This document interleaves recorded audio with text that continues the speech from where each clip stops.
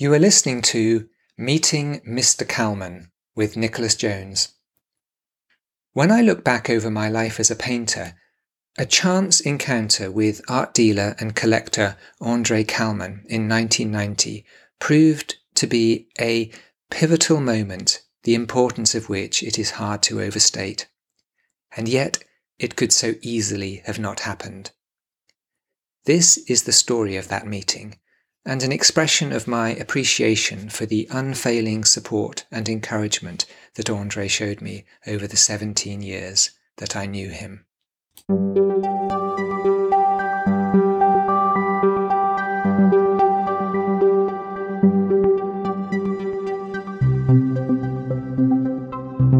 On the day when I first met Andras, I had just turned 25 and was barely 3 years out of art college.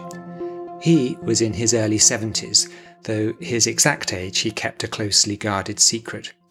He was director of the Crane Kalman Gallery and an influential and highly respected figure in the London art world. Though trained as a painter, I had spent the first 2.5 years since leaving art college working in stained glass, and had only been painting seriously for 5 months. Encouraged by the painter in the studio next door to mine, I decided, somewhat surprisingly perhaps, that it was time to find a gallery in London to show my work. So, armed with some transparencies of my 10 completed paintings, a few of the smaller canvases in the car, and my allotted portion of the confidence of youth, I spent a couple of days traipsing around London and calling in on some galleries where I thought that my work might conceivably fit in. Walking into a gallery can be an intimidating experience at the best of times, and the thought of touting my wares in that way now fills me with horror. It was not a great success. Having approached in vain all the galleries on my target list, I decided, with a measure of relief, to relax and use the rest of my stay to see some exhibitions. One of these was an exhibition of paintings by Sir Matthew Smith at a gallery called Crane Kalman in Knightsbridge.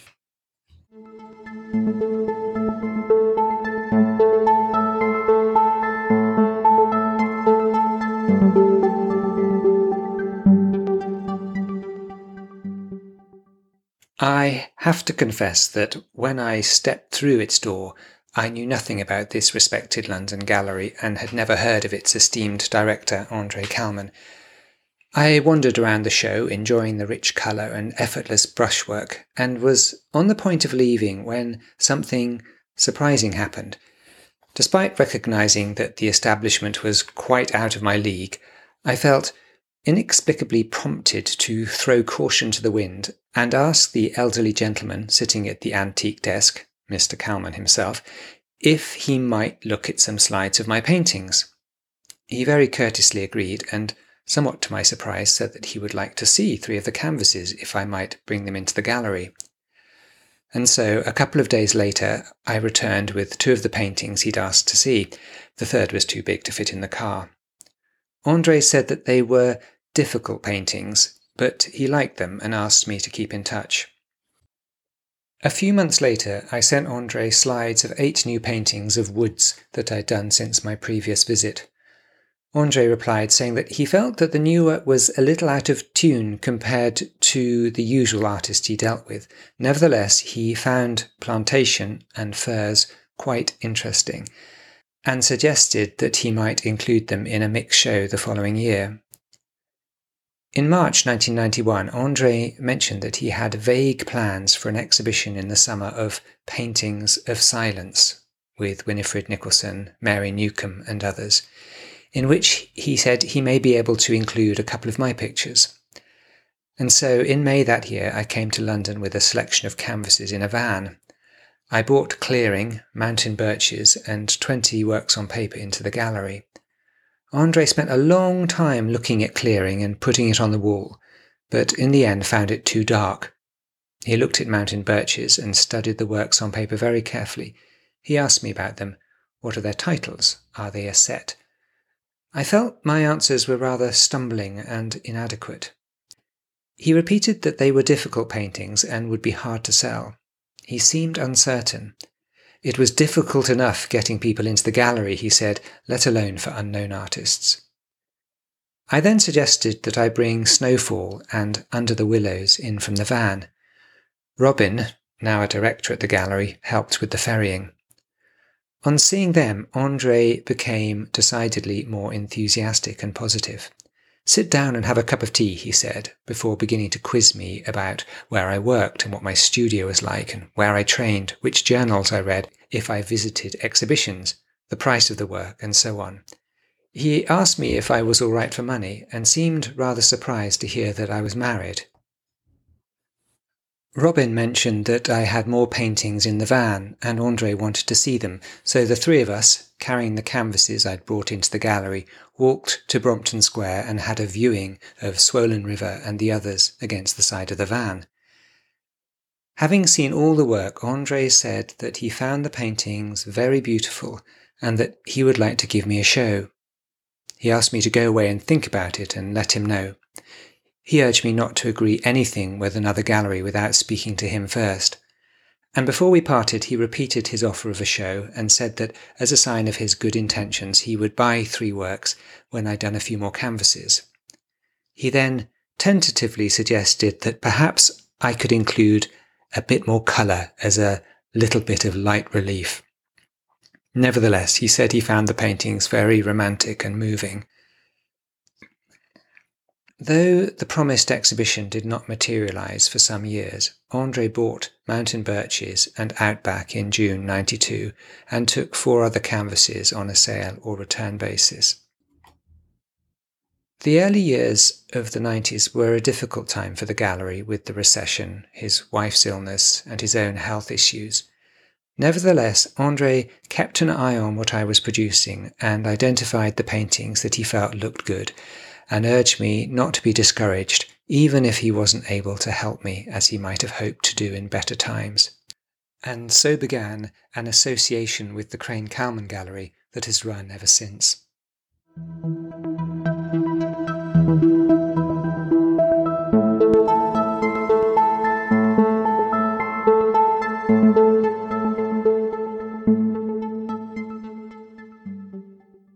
Over the years until his death in 2007, I would call in at the gallery 4 or 5 times a year. When I arrived, Andre would get up from his chair to greet me. He would grip my hand in both of his whilst looking intently into my eyes as if he were searching for something. I felt that he liked me and was genuinely pleased to see me. He always asked after my wife and children, and on one occasion when I brought our 3 young children into the gallery to see one of my exhibitions, he spoke to each of them, asking which of the pictures they liked the best. Not surprisingly, I was very much in awe of Andre and found my visits to the gallery strangely stressful. I felt rather uncomfortable and was uncertain quite how to be in that environment. I suspect that Andre sensed something of this and accepted it in a fatherly way whilst gently seeking to nurture my self-belief and facilitate my unfolding journey as a painter. Looking back, I wish that I had been able to be more fully present in his company and had got to know him at a deeper level.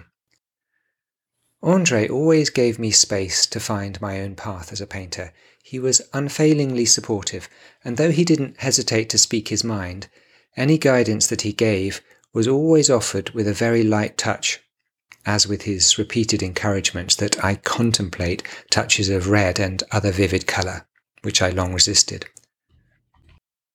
A number of other artists whom Andre discovered and whose work he showed had also walked into the gallery unannounced off the street, most notably Alan Lowndes and Mary Newcomb. I am intrigued by what it was that Andre saw in those early works of mine, or perhaps in me, that led him to be so supportive from the first. Philip Van noted in Andre's obituary in The Guardian that what drew many people to the gallery was a subtle, unsensational, contemplative quality to the work that he showed. Van referred to the Silence in Painting exhibition, which finally took place in 1999 to mark the gallery's 50th anniversary, and describes the resounding quietness manifested in the landscapes of Giorgio Morandi abstracts by Nicholson, and the spacious, luminous paintings of Mary Newcomb on display. Indeed, in André's letter of the 17th of August 1999, asking if I had a quiet canvas for the Silence in Painting exhibition, he explained that the artists he intended to include, Klee, Morandi, de Stijl, Monet, Rothko, Nicholson, Lowry, and so on, all shared a certain reticence and stillness in their work. Looking back, I now wonder if on those first visits to the gallery, André discerned a quiet reticence in me that was beginning to manifest itself in my work, even at that early stage of my development as a painter, and that he felt was worth nurturing. Though I would have considered quiet reticence to be a positive personal attribute at that time, I now sense that some of what may have come across as reticence was more to do with my rather unformed and indistinct sense of self. For many artists, painting is a way of making sense of life, and that was the case for me also. I was trying to find out who I was. Not surprisingly, the route took many twists and turns, some of which led to work that was not so in harmony with the usual kind of paintings that André showed, and in which quiet reticence was not so clearly on display. In time, I began to settle in on abstracted landscapes that evoked a sense of spacious stillness and quiet. I now recognize that these paintings were less an expression of an inner state that I already possessed, but rather a compensation for something I lacked and was desperately seeking. This perhaps explains the sense of disconnect I sometimes felt when seeing my paintings hanging in the gallery, either in the excellent company of a Crane Kalman mix show or taking over the whole space in a solo exhibition. Of course, at the time I was not consciously aware of any of this. I was simply following the powerful inner urge to paint, and in the rest of life was muddling by as best I could. I am so grateful that André stood by me through the various twists and turns of my journey. His belief in me helped carry me through, and I was often surprised just how much he seemed to believe in me. For the last few years of his life, André had my round canvas, The Abundance, with its sought-after splash of vivid red, hanging by the chair at home where he used to watch Wimbledon on television. He had been a professional level tennis player in his youth. It is comforting to think that my painting was, in some small way, keeping him company as he became frailer and approached the end of his extraordinary life.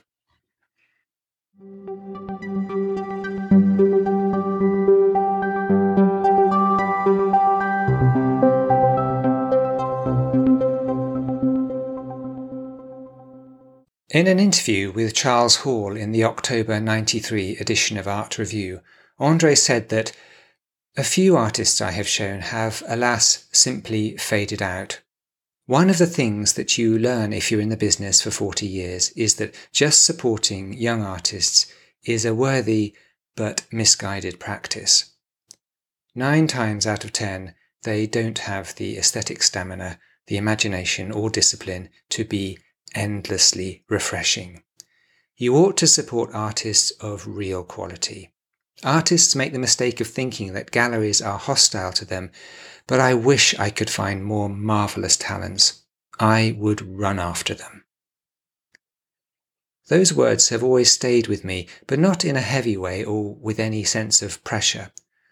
Rather, they focused my intention to joyously live up to the trust and belief that André placed in me, no matter what direction it might lead me in.